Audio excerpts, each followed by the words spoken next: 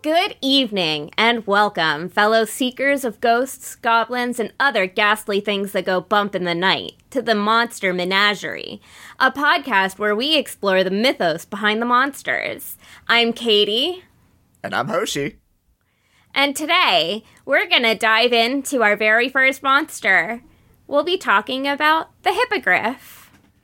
So, when I ask you about the Hippogriff, what's the first thing your mind leads you to? Sort of like without looking at anything, without Googling anything, my personal first thought is, like, lesser griffin, almost. But, like, where did you hear about the Hippogriff first? I feel like the first place, at least I can think of, would be, like, Harry Potter or something. Boom! There it is. That's everyone's first impression. And in fact, it's very hard to find information on the Hippogriff if you just Google Hippogriff. Almost every site that pops up is Harry Potter related in some way, most notably being the Wiki or the Pottermore fan website. Almost like Harry Potter's popular or something. Exactly. But it also is a misconception behind a lot of people, or for a lot of people, that the Hippogriff was actually created for Harry Potter. Wait, what? Really? My roommates included. Yes, there are people who think that the Hippogriff is or was made. Wow. Yes, people nowadays really do think that the first appearance of the Hippogriff is Harry Potter. And that's a giant misconception. And that's the first reason I wanted to talk about the Hippogriff. The Hippogriff actually first appears in 16th century Italy. It came from the poem Orlando Furioso, written by Ludovico Ariosto. And he was kind of like, it was like a hyperbole to when pigs fly, but rather when a griffin mates a mare. Oh, so it's like a combo between a griffin and a horse? Yes, exactly. Also, can I just say, 16th century, way earlier than I thought you were going to say.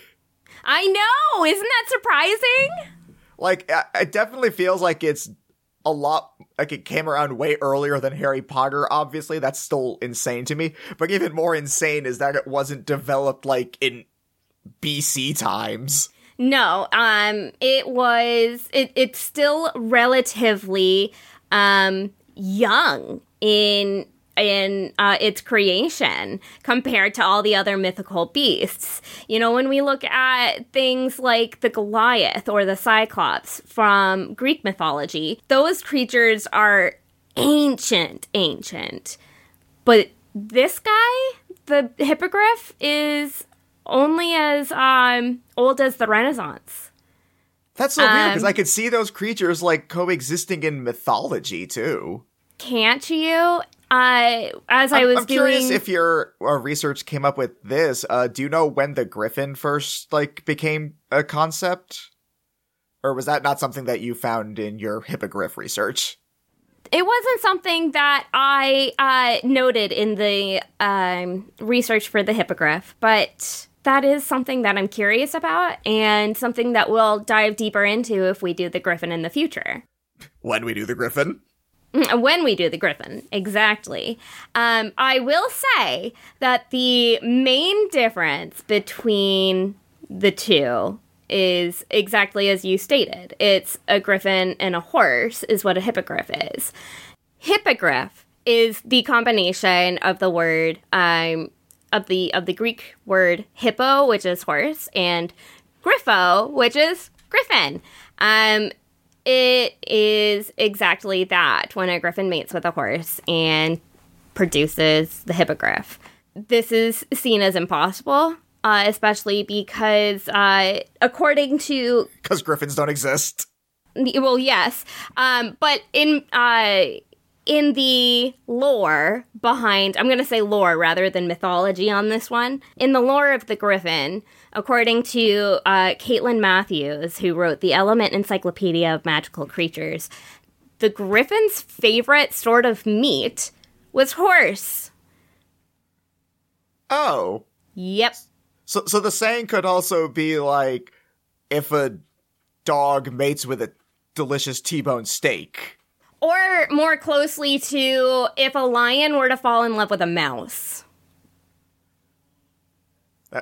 That opening in Lion King would have been very different.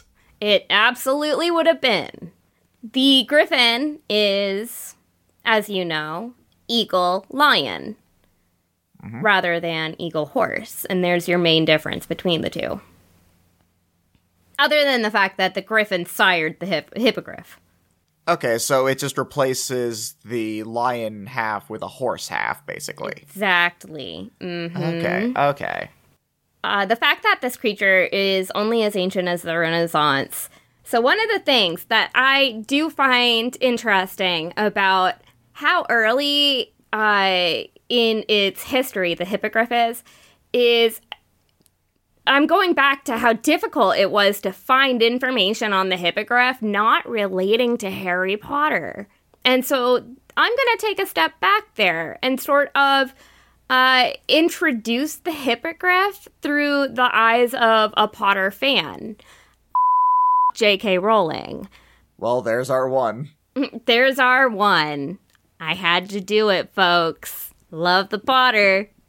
Not the writer of him, though.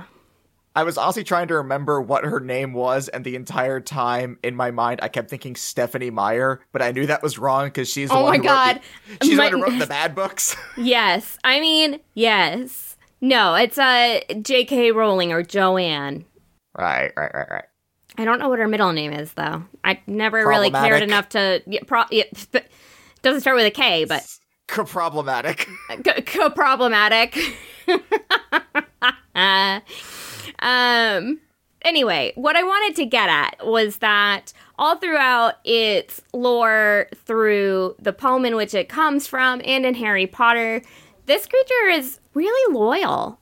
They're really cool creatures. I mean, the first hippogriff that we meet in the Harry Potter universe is Buckbeak, a sort of... In this universe, they're very proud, very upstanding creatures. But if you insult them, they're going to destroy you. And honestly, I wish I had the same self-confidence. But we saw that Buckbeak formed a inseparable bond with Harry just because of the respect that Harry showed him. And then when Draco was being a F-boy...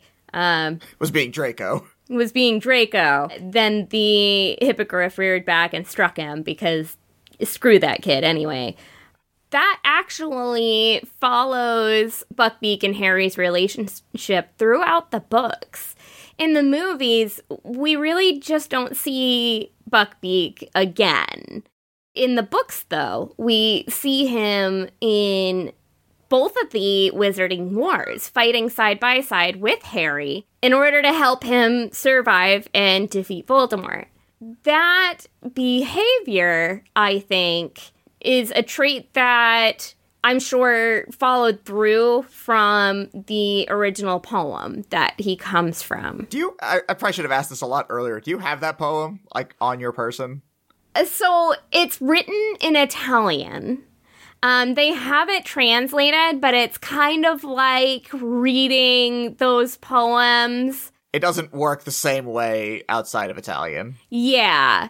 Okay. Basically, what I can tell you is that the poem is called Orlando Furioso, or I think it's the, frustration of Orlando. The main character, Orlando, falls in love with a princess, and the princess then falls in love with another man and runs off with him. Orlando becomes maddened by this, and he basically goes crazy. Then a English knight and wizard takes off on the back of a hippogriff, his companion, and the two rush to find the cure. They rush to go to the moon to find a cure. Yes, it's Whoa, wait, what? Yes. Yep. Okay. That took a turn. Yeah. Okay. So this whole poem is really great. You guys really have to look this up. Even if you just go and read it on Wikipedia. really, I'm not gonna lie. Like, sorry to my English teacher in AP Lit, but Wikipedia is a fine resource for. It's a fine resource. We're not saying do this for your college thesis. We're saying do this for fun. It's fine. Exactly. So the knight and the hippogriff, go to the moon because everything lost on Earth, they thought went to the moon. And in the poem, they're able to find a potion and take it back and wake Orlando from his madness. And in fact, he actually falls out in love with the princess because the love that he felt for her was a type of insanity. That can only be cured by moon juice. But the hippogriff in the story is a stubborn, is considered a stubborn and uncontrollable beast, but one that is loyal to no end and rode with unbelievable speed to their destination, which, it carries over. It sounds a lot like Buckbeak to me. Honestly, it also, to me, kind of, at least from my personal experiences, because as you know, and as you, the audience, are about to know, my wife works with horses a lot. Mm-hmm. And so, like, everything you've been describing that makes the hippogriff unique, like its stubbornness until it, like, has someone that's bonded to, then it is extremely loyal, and you have to know how to work with it. That sounds a lot like what my wife goes through when, working with horses. Like, she can control these giant animals that Lord knows I wouldn't have the first clue what to do with and would likely get myself hurt with. But she knows how to work with them just fine. And I think it's interesting that seems to be a uniquely hippogriff thing, since the whole thing is it's a griffin combined with a horse, and the horse takes over the lion bit. And I don't imagine lions being super loyal necessarily. Mm-hmm.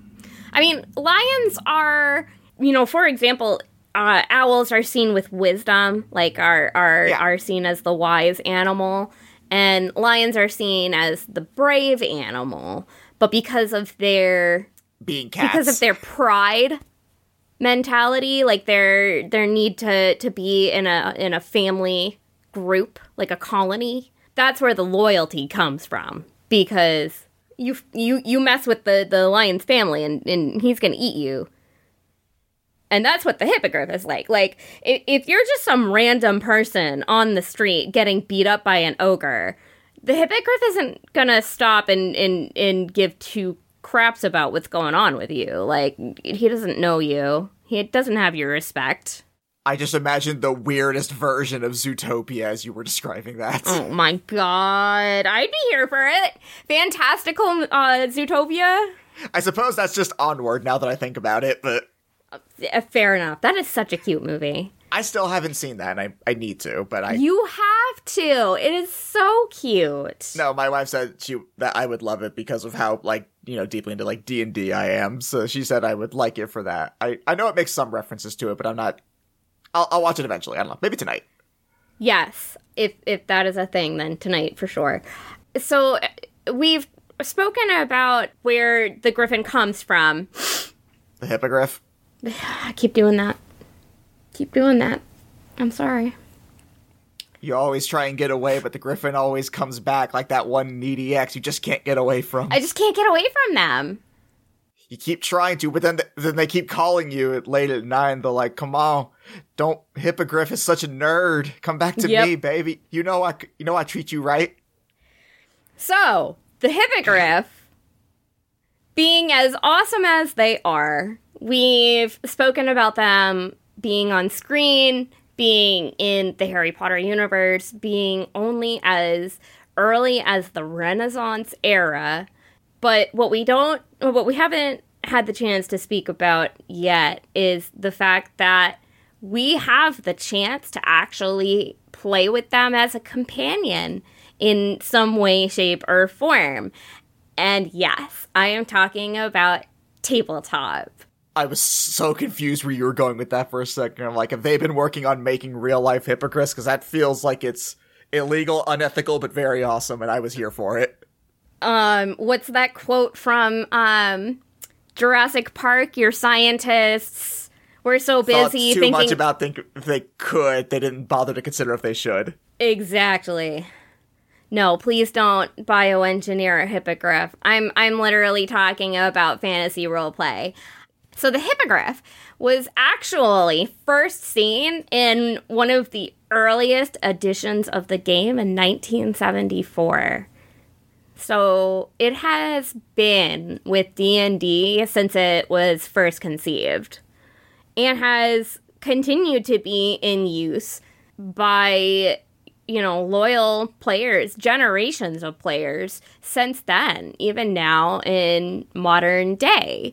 Me, for example, I haven't had the chance to use her yet, but I'm, you and me, we have a 5e real play D&D game that is ongoing, and my character, Saith, has a raven hippogriff that she calls Spectre. Oh, you've named it. I have named it, yes. She is pitch black and absolutely stunning, but she does have little gray freckles on her hind area.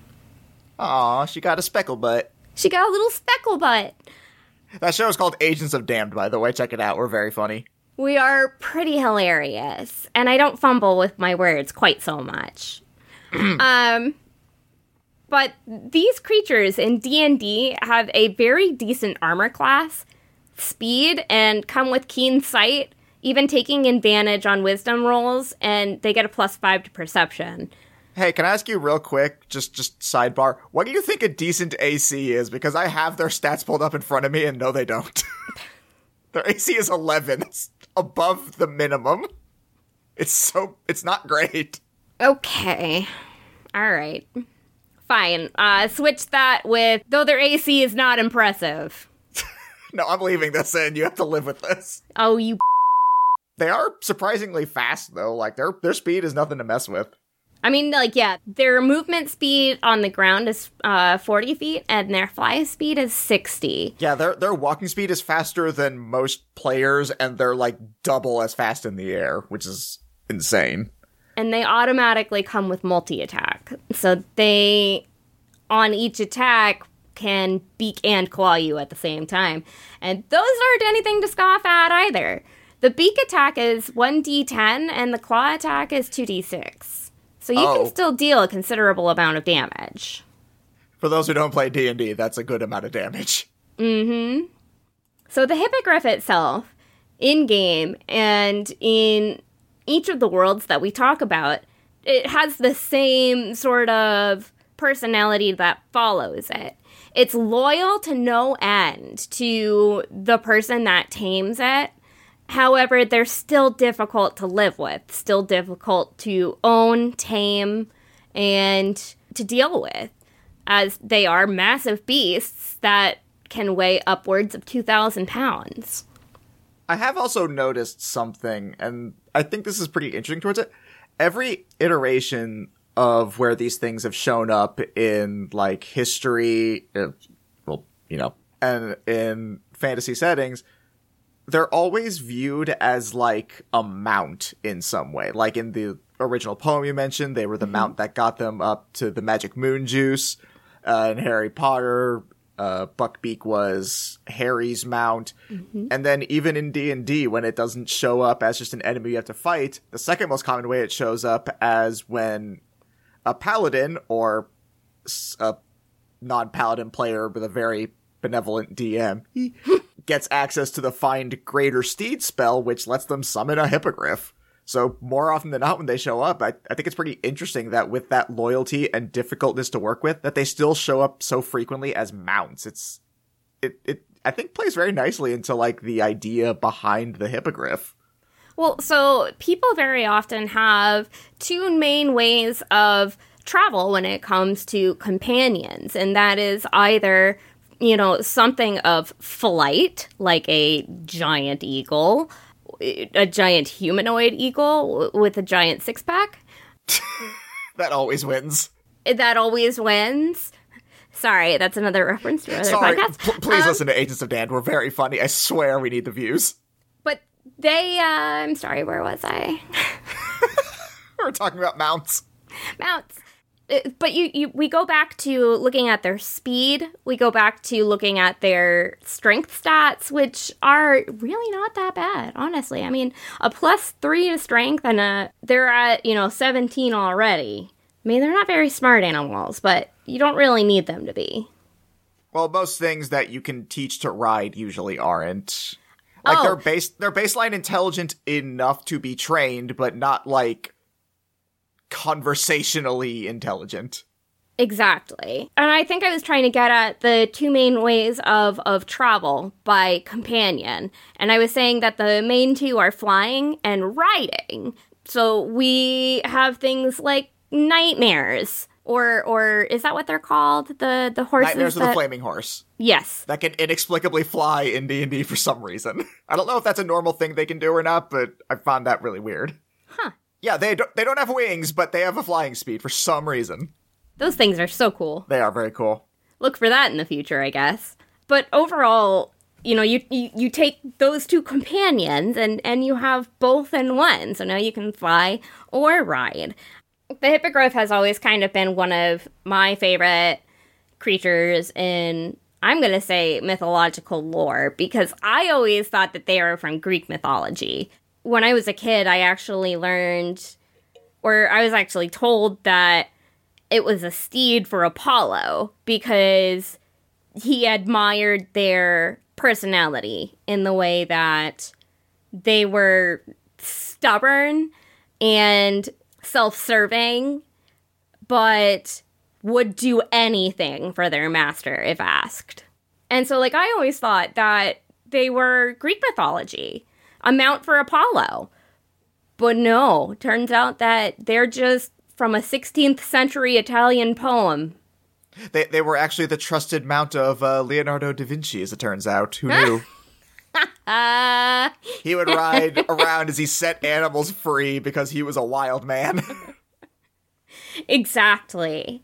But that is How many hippogriffs do you think he freed? Oh, gosh. Who even knows? Hundreds. Thousands. No, there aren't that many. There aren't that many in existence. Yeah, there's none. None. Not even one. That's the true shame about our podcast, is we talk about these cool things that don't exist. That sucks. As rare as they are, and they're rare in most lore as well. I think in Harry Potter they've been able to breed them, but yeah, they're still endangered in that though, right? Doesn't Hagrid mention that? Yes, they're still rather rare. Also, just toss out going forward for everyone listening, I am not a big Harry Potter fan, so if I get a Harry Potter fact right, that is a miracle in and of itself. Yeah, no, I'm proud of you. I really didn't think that Harry Potter was going to be your go-to when I asked you what you, where you thought they would have come from. There's not many things that use hippogriffs, that's the thing, though. To your point. They're so unpopular, and that makes me sad. And that is one big reason I wanted to bring light and attention to the hippogriff, so that everybody out there would take a moment and appreciate this little eagle half-horse creature who is more or less a Capricorn. Because we are stubborn and we are self-serving, but I will do my best to take care of the people that I love most and the people that respect me the most. Like you, Hoshi-Poo. Aw, thanks. And I hope going forward you remember when our show is rated and the fact that I have to bleep all that out.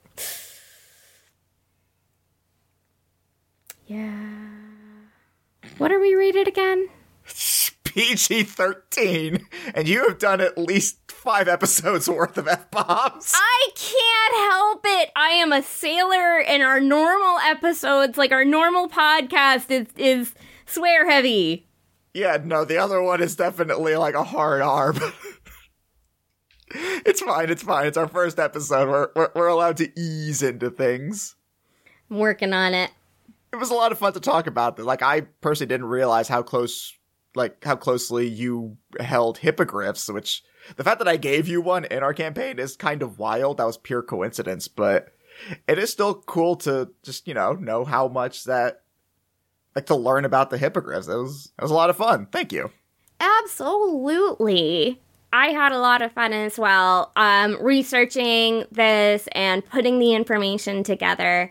I know that I'm not the best at formulating how to, like, talk about this in which, like, I'm not the best at putting words together, but I try, and I had a lot of fun learning, things that I still didn't know about them. Like, as stated, before I went into researching this, my impression was that they're from Greek mythology, but they're actually from the Italian Renaissance. I mean, as I said earlier on, so did I. Like, we both had that misconception. They're way older. Way older. But that's the opposite that most other people have, so hopefully we've helped to bring everyone back down to, like, that median area where their actual origins come from. From Mr. Bloom's Bad Day, or whatever that poem was called again. Sorry, that was flowing in my head the whole time.